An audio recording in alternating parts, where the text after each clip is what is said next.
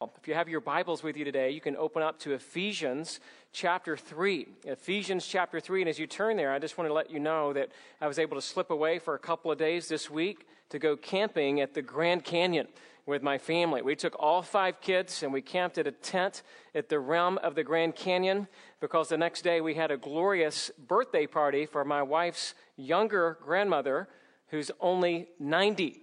And so we went out to camp at the Grand Canyon. Her older grandmother is 98 and a half.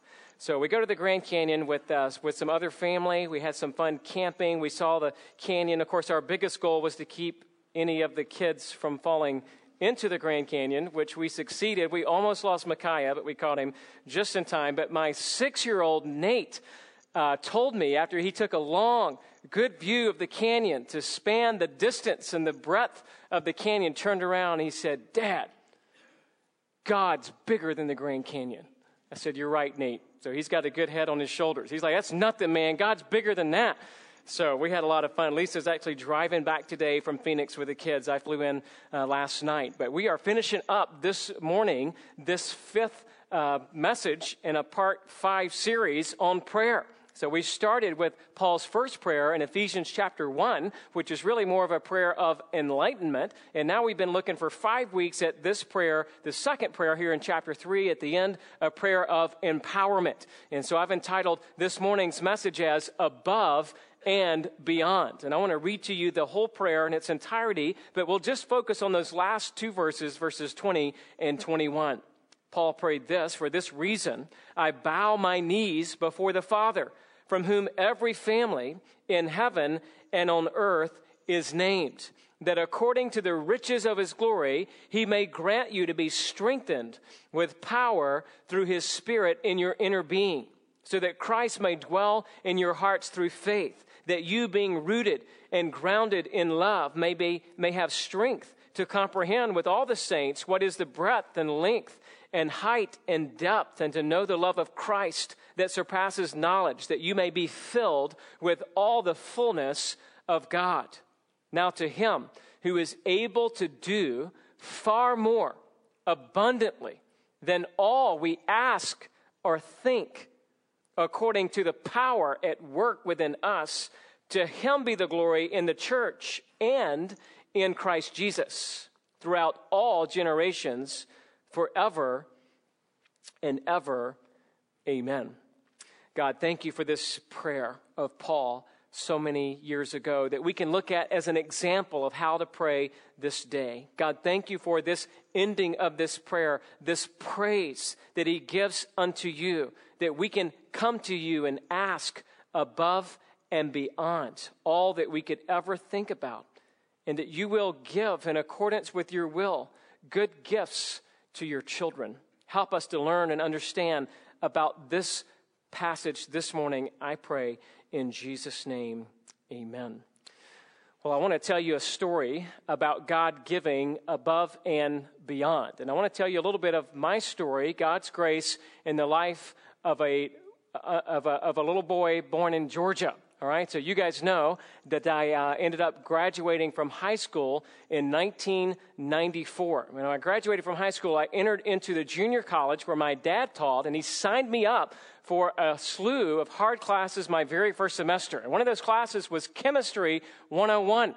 And this particular professor gave a test every day. And the test was one question, one problem to solve. You get it all right, you get 100. If you miss any part of it, you get a 0.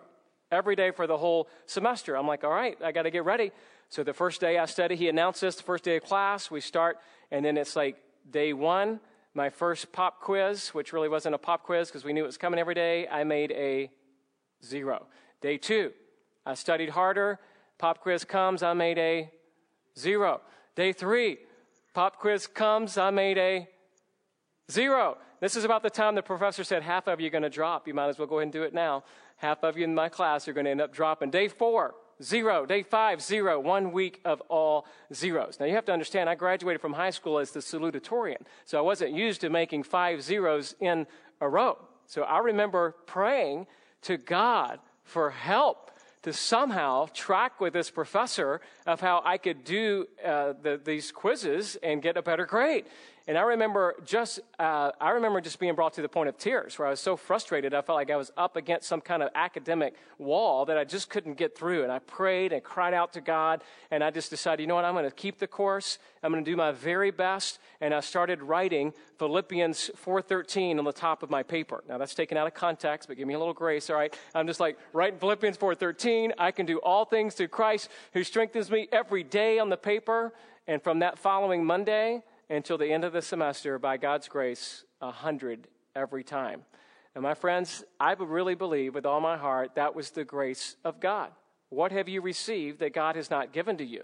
He gave power to go above and beyond what I felt like I was able to do in my own strength with God's help. Now, that doesn't mean you don't have to study, right? That was the whole point. I was studying hard, and I was asking God for his grace. I remember taking an English class where I was struggling big time, and I had this one last grade to take, and it was this long paper that I had to get like a 97 on in order to carry this A in the class because I was trying to get into med school. And so I'm carrying this B, and I'm trying to get this A. I got to make a 97. This professor graded all my papers down. I worked really hard on the last paper, turn it in. Guess what we made? 97. By the grace of God. I was taking a physics class, same junior college, where this physics teacher gives us 4 questions, and each one of them count 24 points. You see how good I am in my education here. Each one of them count 25 points, right? So I remember getting this one physics test that I had studied and prepared for big time. And I go to take the test, and I read question 1. I don't have a clue. I'm like, oh, great. It's a time test, 60 minutes. I read question 2. I really don't have a clue. I read question 3. I am so lost. I read question 4. No idea. I'm like, good night. What in the world? I probably studied 10, 15, 20 hours for this one test. I don't have a clue on any of these. And so time was ticking away. That longhand got down halfway through. There's 30 minutes left. And I said, well, I might as well just start putting something down on the paper. So I just started regurgitating all the formulas I'd memorized and somehow trying to say, well, maybe this one will work over here. Maybe this one will work over here. Maybe this one will work over here. Take the test. The teacher comes back the next day, said, you guys did awful. Had to curve the test. Everybody flunked except for Adam Tyson. You made 100. I'm like, you got to be kidding me. Thank you, Lord. So what I'm saying is God really does. I remember, I forgot to tell you that halfway through that test, this was the whole point, right? Halfway through that test, I literally remember putting my pen down and just crying out to God and just saying, God, I don't know what's going on. I studied, I prepared, I don't have a clue. Would you just help me get one of these answers in here and just somehow get through each one of these? And so I've just seen God answer prayer above and beyond time and time again. I've seen it experientially through school, which you may think is trite, but I believe God is interested in all things. I've also seen him do it through raising money to go on trips. When I graduated from high school, I had the opportunity to tour with a singing group called the Continental Singers. Anybody ever heard of the Continental Singers? Well, I was a Continental singer for a summer. That might explain some things, all right? I don't have a great voice, but I got some good moves. You know what I'm saying? So they do a lot of choreography with their singing. So it's a little bit cheesy, but hey, it's pretty good. So the idea is they would come to our church every year, and I said, you know what, one year I want to do that. So I asked my mom and dad, hey, can I sign up and try to go on this trip? It costs $5,000. They said, no way. Your sister's getting married this summer. You're about to go to college. We got too much going on. We don't have the money to support that. And I said, well, could I just try? Could I just send out a support letter? Let's just see what the Lord does. And by the grace of God, in just a short amount of time brought in all the support and above and beyond that support within about 6 weeks so I could go and travel with the Continental Singers. Just a year later, I had an opportunity to go to a mission trip to Jamaica, where I know you're thinking mission work, yeah, right. No, it was a mission trip to Jamaica, sharing the gospel with students through VBS and teaching in a church, and it cost $2,000. And this campus minister asked me to come, and I said, I don't have the $2,000. He said, call your parents. I called mom and dad. They said, hey, you remember what we told you about the Continental Singers? We ain't paying. You trust God. Thanks a lot. So I come back to the guy, and I said, hey, I don't have the money. And he said, you know what? in between that time, God has provided a scholarship for you. I was able to go to Jamaica. The very next year, I had an opportunity to go to the Ukraine. And I was in medical school at this point, in PA school, and I had an opportunity to go to the Ukraine to do some medical missions. Didn't have the money. Told that to the team leader. He said, no problem. We sponsor medical students like you. I was in PA school. Your trip is covered. I'm like, man, that's incredible. The very next year, had an opportunity to go to Romania. And there was a deadline of $300 deposit due by April the 15th, of which I had none of the money. Called my parents again. What do you think they said? Got to trust God. We're not going to give you the money. I'm like, it's just $300. Come on, guys. I worked my way down. They said, you got to trust the Lord if you want to go. And I said, all right, I'm going to trust the Lord. I keep praying about it. The day comes of the deadline. I've got no money. I'm leaving class to go over to the doctor's office, this Christian doctor leading the trip, to tell him I can't go. I'll have to withdraw my name. And one of my classmates came up to me out of the blue and said, Adam, I don't know what's going on, but God told me to give you this. He sticks an envelope in my hand, walks out the door. I open the envelope, $300. I've just seen God time and time and time again answer above and beyond all that I could ever ask for or imagine. I remember working as a PA. I had an opportunity to land a job working in cardiovascular and thoracic surgery. You got to realize I was 22. I had zero medical experience other than a degree in physician assistant medicine. I had applied for jobs all over the state of Georgia. Somehow this heart surgeon got my resume, called me, interviewed me, said, you're hired. I worked for him for a year for a certain salary. At the end of that year, he said, you did a great job. We got a little Christmas bonus for you. And I'm thinking, oh, that's cool. Maybe it's like $100, $500. That'd be really generous. Open the check, $40,000 check.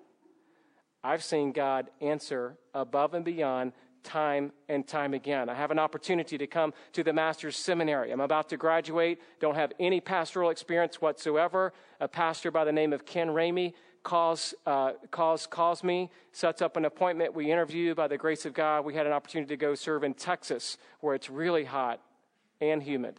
And so we served there for 7.5 years. At the end of that time, we have an opportunity and a call to come here. And it's like, are you kidding me? We don't deserve anything. To come serve as the pastor of Placerita Baptist Church was an unbelievable opportunity, and I thought I didn't have a chance at all. And I didn't, apart from the grace of God. And by the grace of God, we are where we are. And by the way, I could have never gotten into the house that we're now in without your generous gift, if you remember, a little over a year ago, to give us that down payment to get into the house, which surmounted the bonus I got as a PA, just so that I could get into some home and live and minister to you dear people. What I'm trying to say is, I've just seen God do it time and time again, and I'm convinced that this text, while it's not talking about money or education, those things can be included in God answering above and beyond all that you can ask or imagine. I know that God is able to do exceedingly, abundantly, beyond all I could ask for or imagine. I know this because it's what the Bible teaches, and I know this from living a life of faith by experience. And so there is no doubt this morning that God is more than able to meet every need in this room. There's no doubt that God is able to remove every burden in this room. There's no doubt He's able to heal every sick person in this room. He's able to provide for every widow, to protect every child, to feed every poor person, to save every lost person, and to build His church. And what we'll see in this passage this morning is that we ought to be coming to God with that kind of anticipation and expectation that God is able to do exceedingly, abundantly more than all we could ever ask and think. And so this is the response of Paul in what we call a doxology at the end of this prayer. Technically, the prayer has 4 requests. We've been over them the last 4 times together in this passage. He requested that they would be strengthened with power in verses 14 through 16, that Christ would dwell in their hearts through faith in verse 17, that God would help them to understand the depth of His love for them in verses 18 and 19. And then we finished at the peak of this prayer at the end of verse 19. It was prayed that they would be filled with all the fullness of God. And then here we are at what we call again the doxology, or this eruption of praise. And by the way, praise and prayer just go together.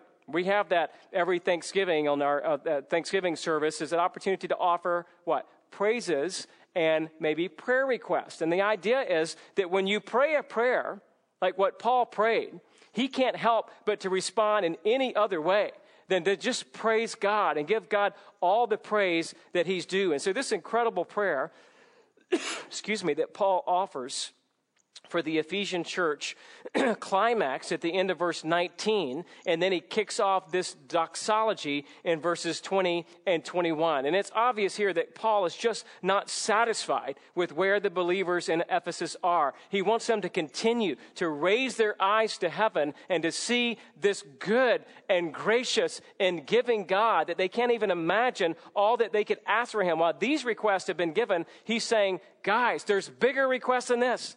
We've requested some incredible things, that Christ would dwell in your heart through faith, that you would know the fullness of God, that you would understand all of this, but it keeps going. The prayers and the praises to God never stop. And so according to Martin Lloyd-Jones on this passage, he writes this: the question that now arises is this: do we feel impelled to join Paul? Are we animated by the same feelings and the same thoughts? Having read the various petitions in prayer and having arrived at the climax, are we conscious of the inevitability of the doxology? Do we feel, as the apostle did, this almost unrestrainable desire to praise God and to magnify his grace?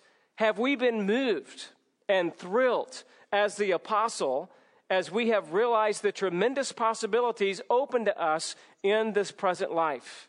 It would be very wrong to begin to consider this doxology without facing such questions.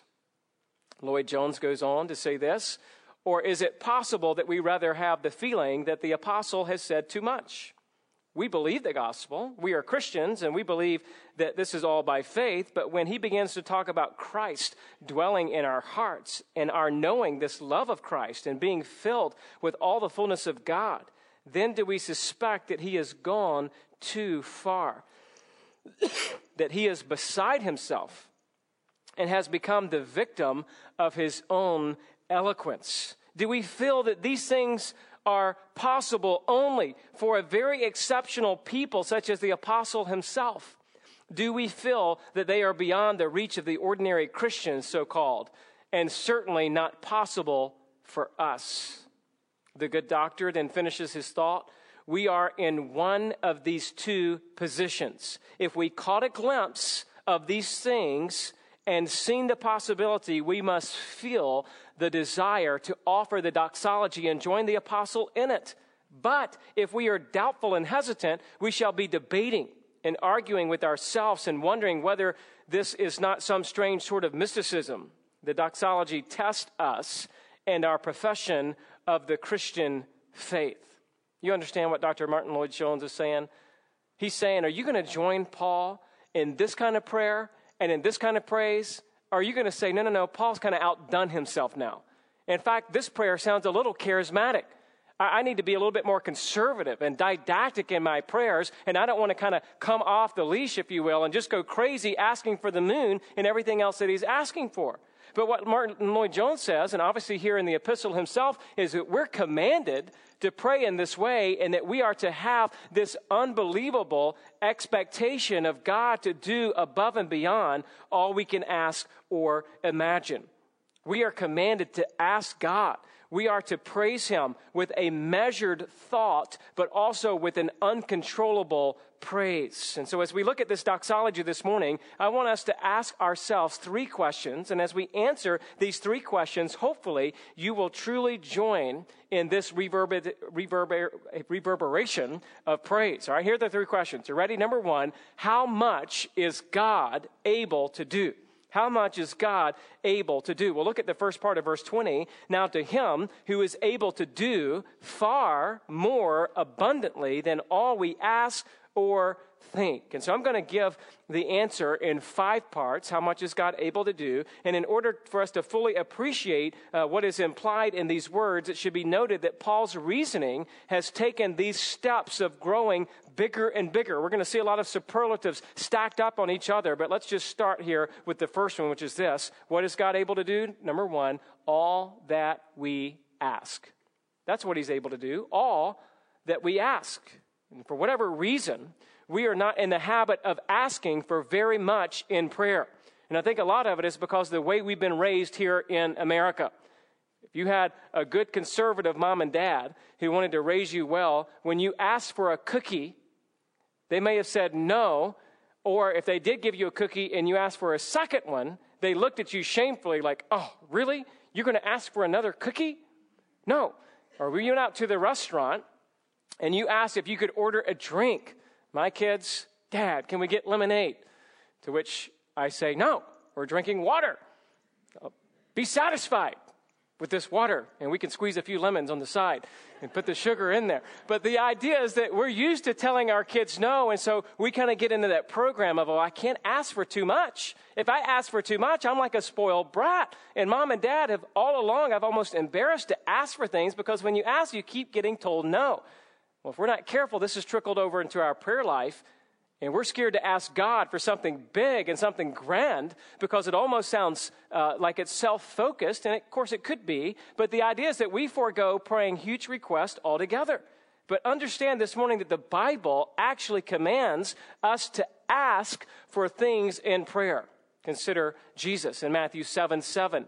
Ask, it's in the imperative, and it will be given to you. Seek, and you will find. Knock, and it will be open to you. Consider what Jesus says in John 15:7.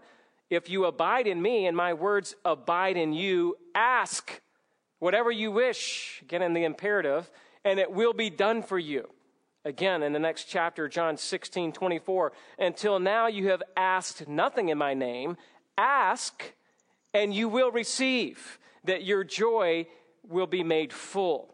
James also addresses this in James 1:5. If any of you lacks wisdom, let him ask God, who gives generously to all without finding reproach, and it will be given to him. And so God is able to answer all that we ask. Now, both Jesus and James do give some qualifications. In John 14:13 and 14, whatever you ask in my name, this I will do, that the Father may be glorified in the Son. If you ask me anything in my name, I will do it. And so we're reminded that you've got to ask for things that are for the glory of God.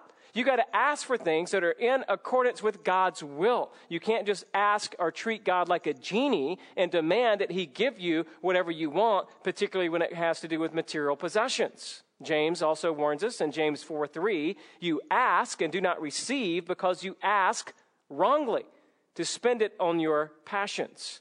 But the answer still is, let's don't let the correction or the qualification of asking keep us from asking at all. We're still commanded to ask. And so let me ask you this morning, are you asking God? Are you asking him for him to do an incredible work through prayer? Have you come to him each day with great requests? Well, not only is God able to grant all that we ask, but all that we could even think about asking. And that's our second one. What is God able to do? Number 2, all that we can think. Not only is God able to do all that we ask, he's able to do all that we think. So just in case you're afraid to really ask for it, you could just think it. Just in case you grew up again in that conservative home where you were taught not to ask for much, we learn from the Bible that God is able to answer all that we could ever ask or even think about asking. I mean, can you imagine as a kid, just think about asking for whatever you want. I want you to ask me for it. That's what God's saying. And again, we're not talking about just possessions here. We're talking about something that's intangible. We're talking about the peace of God and salvation. And we're talking about all kind of things that money can't buy.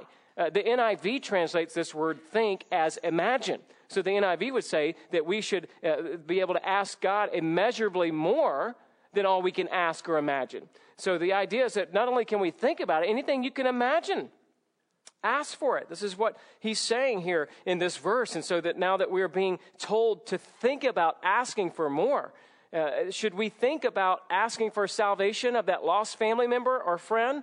Absolutely. You should do it. Should you think about asking for a godly wife or a godly husband? Absolutely. Go and do it. Should you think about asking for a scholarship to school? Yes. Should you think about asking for an amazing marriage? Yes. Should you think about asking for the salvation of our president and for all the world leaders? Absolutely. Should you think about asking for revival for our church? Yes. Should you think about asking for a bigger building here at our church? Absolutely. Should you think about asking for a more dependable car? Yes, you can ask as you think about thinking that your pastor would preach better sermons. Please do. Ask God to help us all grow in the wisdom and knowledge of Him. And so the point is, we are not asking for enough from God. And then we run out of things to ask for. And we're afraid that if we start asking like this, again, that we'll be considered to be charismatic. And so we don't want to come to God demanding Him or claiming Him to do certain miracles that we want on the spot. But we certainly want to come to Him with this humility and just to beg and ask God to do all that He has called, all that He's laid out for us that He's willing to do. We talked about this a little bit in verse 16, that it's according to the riches of His glory. It's not like He's going to go to the well and it's going to be dry. You know, when I go to my parents, they might have checked their bank account and said, look, we don't have enough to support you for this mission trip. I understand that, but God didn't have that problem. He's like, yeah, I got it. I got it. I can give above and beyond all that you need. And we talked a little bit about Napoleon. Remember that he had given somebody a tremendous gift because they had asked him a tremendous favor. And when asked about it, Napoleon said, because he honored me by the magnitude of his request. Are you honoring God by the magnitude of your request? The magnitude of your request stems from the magnitude of your faith. Much faith equals big request. Little faith equals little request. We talked about John Newton, the author of Amazing Grace, who also wrote this song, Thou art coming to a king. Large petitions with thee bring, for his grace and power are such that none could ever ask for too much. And I would just wonder if a church that we're asking God to do all that we could ask or think, but there's more. Here's where he begins to heap on some superlatives. The third one is he does more than all we can ask or think. So not only is he able to do everything you ask and everything you can think about, he says, I'm going to raise it up one level. I'll do more than that. I'll do more than all that you ask. I can do more than all you can even think. And so here, Paul pyramids words on top of each other to describe the superabundant blessings of God. He uses the word more, which could also be translated as beyond. So go ahead and ask for anything. Go ahead and think of more to ask for, and he will provide for that as well. Now, that stuff that you couldn't think of, he's going to do that too. God is able to do beyond all that you can ask or think. And not only that, the fourth step here is that he can do abundantly more than all we can ask or think. The root word here of abundantly doesn't just mean a little bit more. It means much more, much, much more. So he's saying ask, think about what you can ask. I'll do more than that. Oh, I'll do abundantly more than that. That's the heart of God. And then not only will he do abundantly more than you can think or ask, then he says, I'll do exceedingly, abundantly more than all we can ask or think. He's going to do exceedingly, abundantly more than all we can ask or think. And the prefix is then added to that word abundantly to where we could call it superabundantly, or exceedingly abundantly more than all you could ask or think. And so the idea here is this word, this superabundantly word that Paul kind of makes up by propping up some more suffixes on already exaggerated words. This word, superabundantly, is used only 3 times in the Bible. It's used here in this prayer, and it's used in 2 other contexts. Turn there with me, if you will. They're both in 1 Thessalonians chapter 3 and chapter 5. The first one, other than the one here in Ephesians, that is found in 1 Thess chapter 3, and look at verses 9 and 10.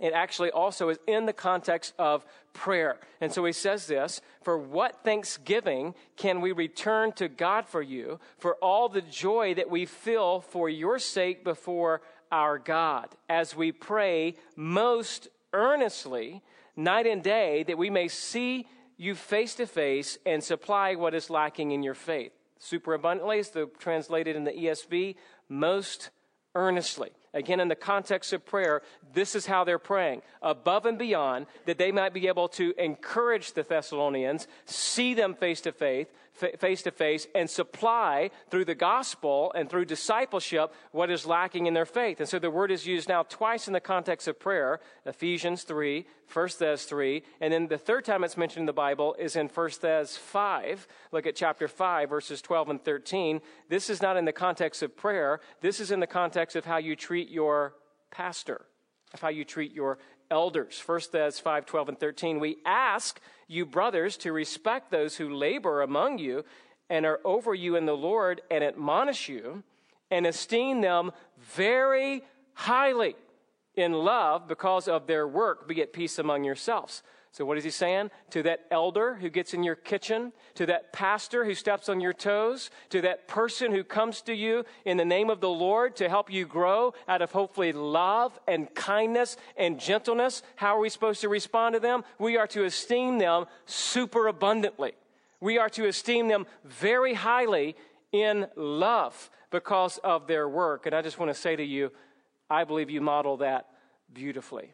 I have only experienced in my short time here the beautiful, blessed, I've been the recipient of your very high esteem because of the work of the Lord from this pulpit. I think I can speak on behalf of all the elders. We have only sensed your willingness and desire to follow and to follow the Lord ultimately, right? And to follow us as we seek God's wisdom to lead this church forward. And so we're seeking that super abundantly in prayer, and we're seeking that super abundantly as we submit to Christ's appointed leaders of the church, the elders who serve here at Placerita. And so back to Ephesians 3, we see again that this passage is reminding us that this is how we ought to pray. We got to pray beyond what we can ask or think. Let me just give you 3 biblical examples that you can just listen to. You know them well. I'm going to talk for just a moment about Abraham, Moses, and David. And let's see how God answered their prayers super abundantly. You ready? Abraham. He was a pagan living in Ur of Chaldeans. He was given all that he had by God's good and gracious hand. He told Abraham, God did, that he would make him to be a source of blessing to others. God gave him a son, and he asked for this son, and he gave him the son through Sarah in a miraculous way. But according to Genesis 25, Abraham had 6 other children after that. And not only that, in a short time later, he went up against 4 kings of the east, and Abraham was able to muster 318 trained men of war to pursue them. Now, God promised him a son, but he gave him so much more. Well, way more important was than the possessions and even the lineage of the physical children. Way more important than that is that through this one son, Isaac, through Sarah, would be in some ways a picture of Christ. He was used to teach Abraham about the sacrifice of the coming Christ. Through his own son, he taught him about the gospel. And so we learn that the blessing promised for Abraham would also be for all of his spiritual descendants as the people of God who would be as numerous as the stars in the sky and the sand on the seashore. So he asked for one son. God gave him more than stars and sand than you can count. Super abundantly. How about Moses?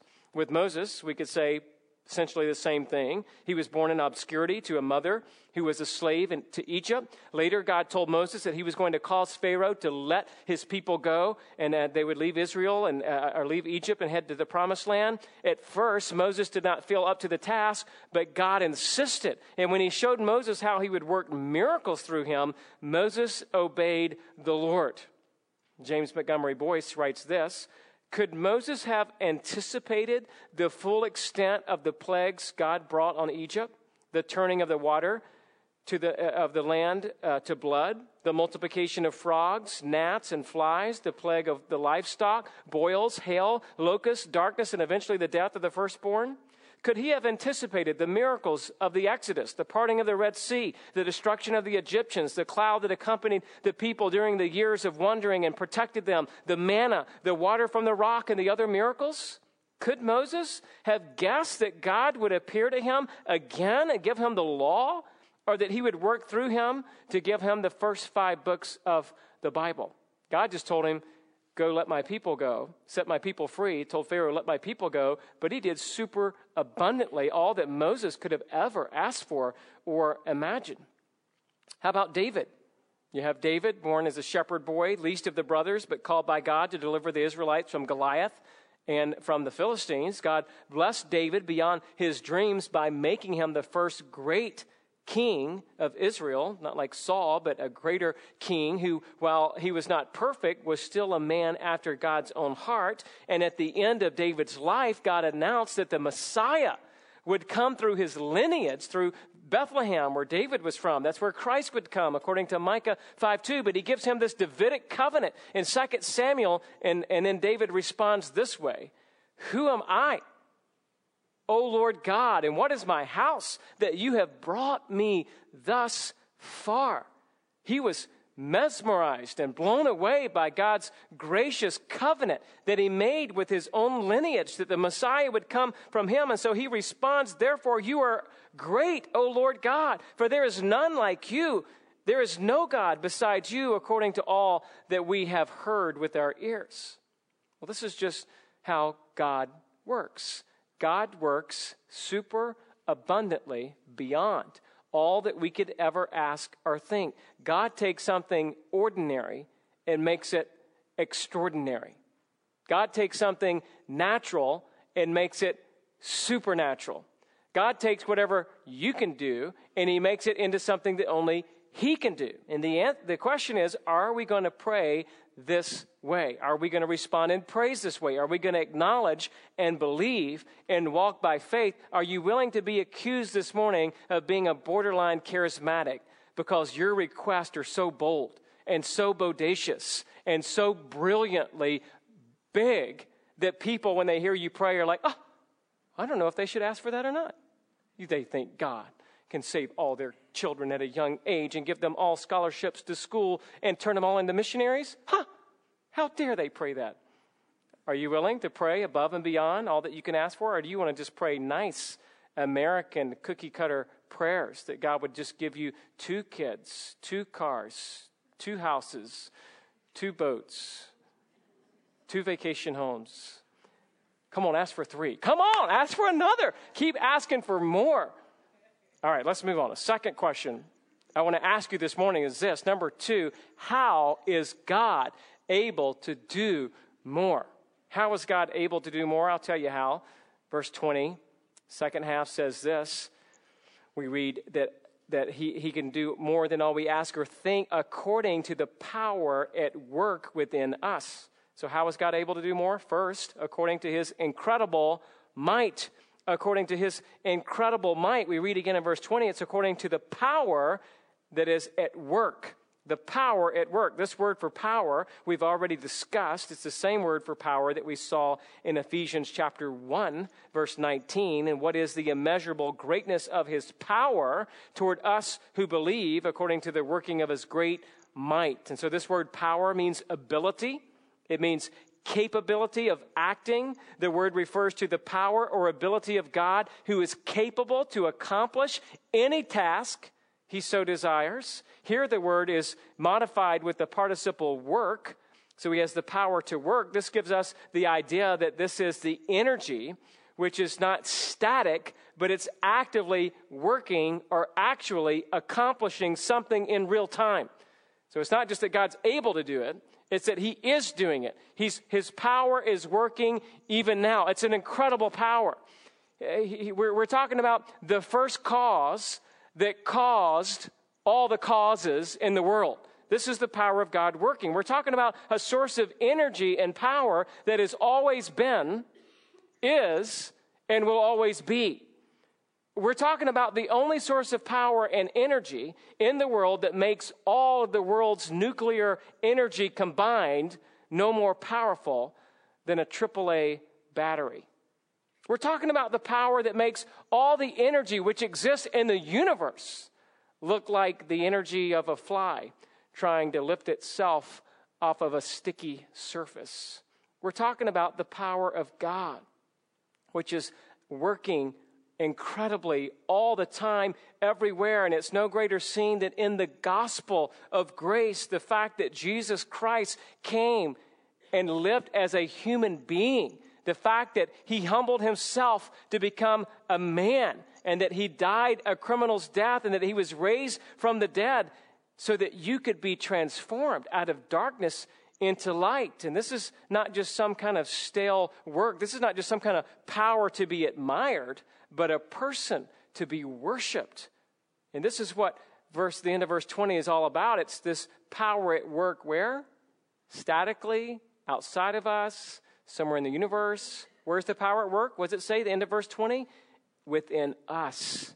It's the power at work within us. So we could say it this way, that it's according to his incredible work, but it's also according to his intimate work. That's an intimate work. This is not God spinning his wheels over to the side, just kind of trying to accomplish something. No, he's accomplishing something with every stroke of his pen, with every word that he speaks, and he's accomplishing it in you as a believer. This is God's work in us, in you and in me, and anyone who believes. This is why Paul can go hyperbole here. This is why Paul can use all of his superlatives and stack them up on top of each other. This is why Paul can try to exaggerate here, because it's the good news of the gospel, and the gospel is greater than hyperbole. God is greater than an infinite supply of superlatives. God's eons and eons more powerful than your best exponential exaggeration. I mean, you can't exaggerate God. He's bigger, he's better, he's more powerful, and anything you can even think about asking, he does more, abundantly more, no, super abundantly more than all you could ever ask or imagine, and it's in the gospel. This is greater than the work through Abraham, greater than the work through Moses, greater than the work through David. This is the work of Christ, and it's the work of Christ in you. You have the opportunity to see God through his Son, Jesus Christ, to see God in all of his holiness, to see his perfection, to see him in all of his glory, to be filled with all the fullness of God through Christ. What a great opportunity for him to end this prayer with this kind of praise, that we could just realize that you may have no hope in and of yourself, but because of Christ who's in you, if you've repented of your sins and came to Christ, God can help you accomplish anything. God can help you overcome alcoholism. God can help you overcome an addiction to drugs. God can help you overcome an addiction to pornography. God can help you overcome an addiction to your foul mouth. God can help you overcome an addiction to your own pride and harshness, because it's God through the gospel working in you. And oh, how I need that every moment of every day, that my lips would be filled with words of compassion and grace with my own wife, with my own children, with people I get annoyed with sometimes. Not you people, other people. But the idea is that if we've been crucified with Christ, it is no longer I who live, but Christ who lives in me. In the life which I now live in the flesh, I live by faith in the Son of God who loved me and gave himself for me. He gave himself for me. Have you come to him in this way, acknowledging his power, acknowledging his intimacy in you? Our third question this morning, number 3, how will God's glory be on display? How will God's glory be on display? First, in the glory of the church. In the glory of the church. To him be glory in the church. The antecedent there would be for God at the end of verse 19, with all the fullness of God. We're going to talk about Christ in a second. So he's talking about the glory of God the Father. How will God's glory be on display? How? In the glory of the church. The word church, or ecclesia, is a congregation, an assembly, a gathering. It has already been mentioned twice in Ephesians. Look at chapter 1, verse 22. And he put all things under his feet and gave him as head over all things to the church. And then again in chapter 3, verse 10, so that through the church, the manifold wisdom of God might now be made known to the rulers and authorities in the heavenly places. And so what he's saying is God's glory is on display in the church, because it's Christ who's the head over the church, who works in the church, who fills the church, and the church itself becomes a broadcasting mechanism that angels look upon and glory in, to understand the power of the gospel at work in the life of a sinner, making them a saint. And so the church began in Acts 2, but on the day of Pentecost, but it continues here in Ephesians 2 as we understand that all Gentiles and Jews are to become one man. And we spent a long time talking about verses 11 through 22, about how even those who were far off, away from the covenants of promise, have been brought near. And those Jews need to come not out of their heritage or their physical lineage, but rather through faith in Christ, that they become one new man. And so God's glory is seen in the community of the church. God's glory is seen in the unity of the church. God's glory is seen in the immunity of the church. The idea that it's not going to die. It's going to keep lasting, as we'll see in a moment, forever and ever. The gates of hell will not prevail against the church. So God's glory is on display in the church, but check this out. God's glory is also displayed in the glory of Christ. So it's on display in the glory of the church, but also in the glory of Christ. Now look at the grammar, if you will. To him be the glory in the church and in Christ Jesus. A simple coordinating conjunction, the word kai. Wait a second. Is he placing the glory of the church and the glory of Christ on the same plane? Surely not. We would have to think. Right? We're tempted to think, well, there's no way. Yes, the glory of Christ, but not the glory of the church. Those can't be said on a parallel, because we know people in the church. And we know our pastors in the church and our elders in the church are not perfect. They are fallen men. And so we're tempted to think, well, the glory of the church is going to be subpar to the glory of Christ. Well, in one way, I would agree with that thinking in general, but I think what he's trying to do here is not so much lower the glory of Christ as he is raising up the glory of the church. And the idea here is he's saying that, look, in this superabundant request that we ask, we're going to also see that God is glorified in the church and in Christ. Here's two reasons I think we can say that. Number one is this isn't in your outline, but just listen. The church is Christ's body. The church is Christ's body. You can't have a head without a body. And so when it said in Ephesians 1, 22 and 23, and he put all things under his feet and gave him as the head over all things for the church, which is his body, the fullness of him who fills all in all, he's saying, look, Christ is the head, but Christ also has a body. And the body is the church. That's one body. It's Christ as our head, and the rest of us in Christ function as his body. So in that sense, we both equally bring glory to God. Christ in us, not us, but the work of salvation. It's the gospel in us.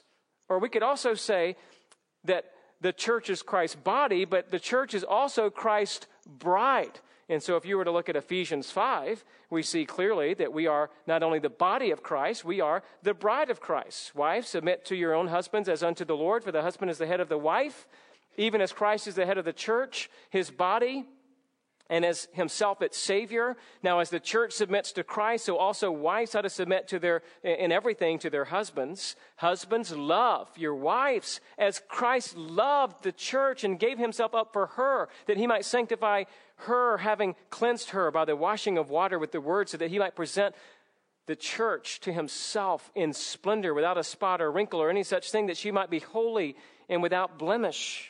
Then at the end of the chapter in verse 32, he says, this mystery is profound, but I am saying that it refers to Christ and the church.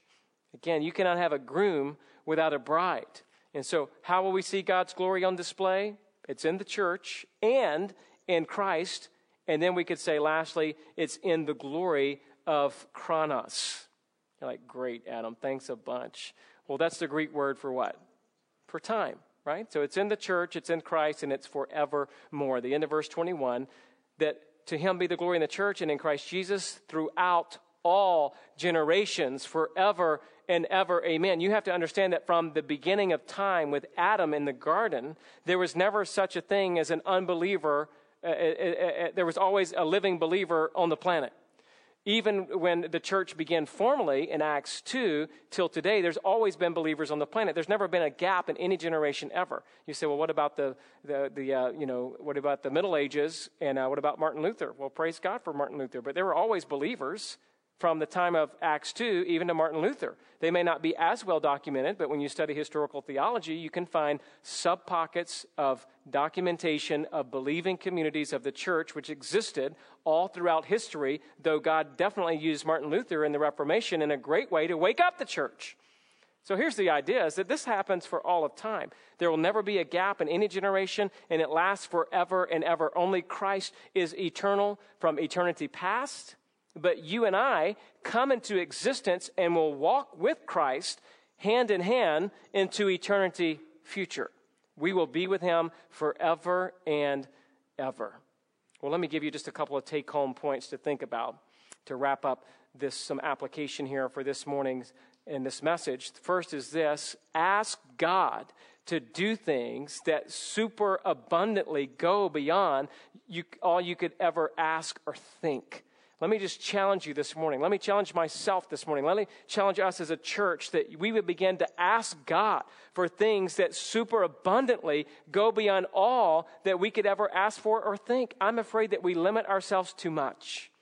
I'm afraid that we're not really carrying out the heart of this doxology, that we would ask far more abundantly, knowing that God is able to do that in accordance with his will. Let me encourage you that this will take some discipline. This will take effort. If you're not used to praying this way, you'll run out of prayer requests really quick. But the more you get into God's word, you begin asking and asking and asking and asking and asking and asking, because you know that he's exceedingly abundantly to do far more than all that you could ask or think. Secondly, acknowledge every day this great power at work in you through the gospel. So acknowledge that every day. This is a great power at work. It's not static energy. It's working in me. I don't feel like it's working, but God says it's working. And the doctrine of sanctification tells me it's working from Scripture. I believe God's at work in me. So let me think about the gospel. Let me think about what God's done. Let me think about what he's called me to do. And every day I'm going to pray like Paul prayed. And I'm going to doxologize like he doxologized, in the sense of he's just going to give praise to God. And then third, ascribe to God the glory due him in the church and in Christ Jesus forevermore.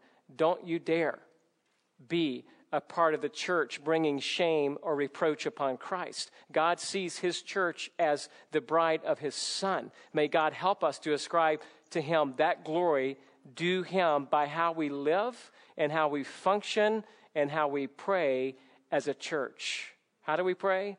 Above and beyond, however you're praying now. God, help us to do this with his glory in mind.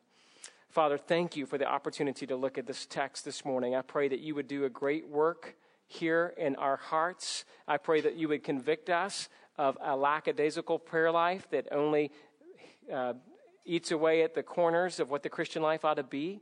I pray that you would give us a boldness, but at the same time, an incredible humility, knowing it's only Christ and his work in us that can accomplish that you want to do in our hearts. May it start, God, in me. May it start in each individual. May you bring revival to this church through your word being alive in us. May you free us to live for you with an incredible passion, with an unbelievable obedience, with an incredible humility, with a fantastic others-focused mentality. God, do a great work in this church. God, allow us to be more evangelistic. Allow us to walk by faith. Help us to have God-centered marriages and God-centered families and a God-centered church where we love and encourage one another. I pray, God, that you would begin a great work through this body as we look to this prayer, as we think about this doxology, and as we join this eruption of praise to you, God. We worship you. We bow at your feet, and we thank you for the privilege of being called your children. And I pray that we would never forget this doxology, this praise to your glory, we pray in Jesus' name. Amen.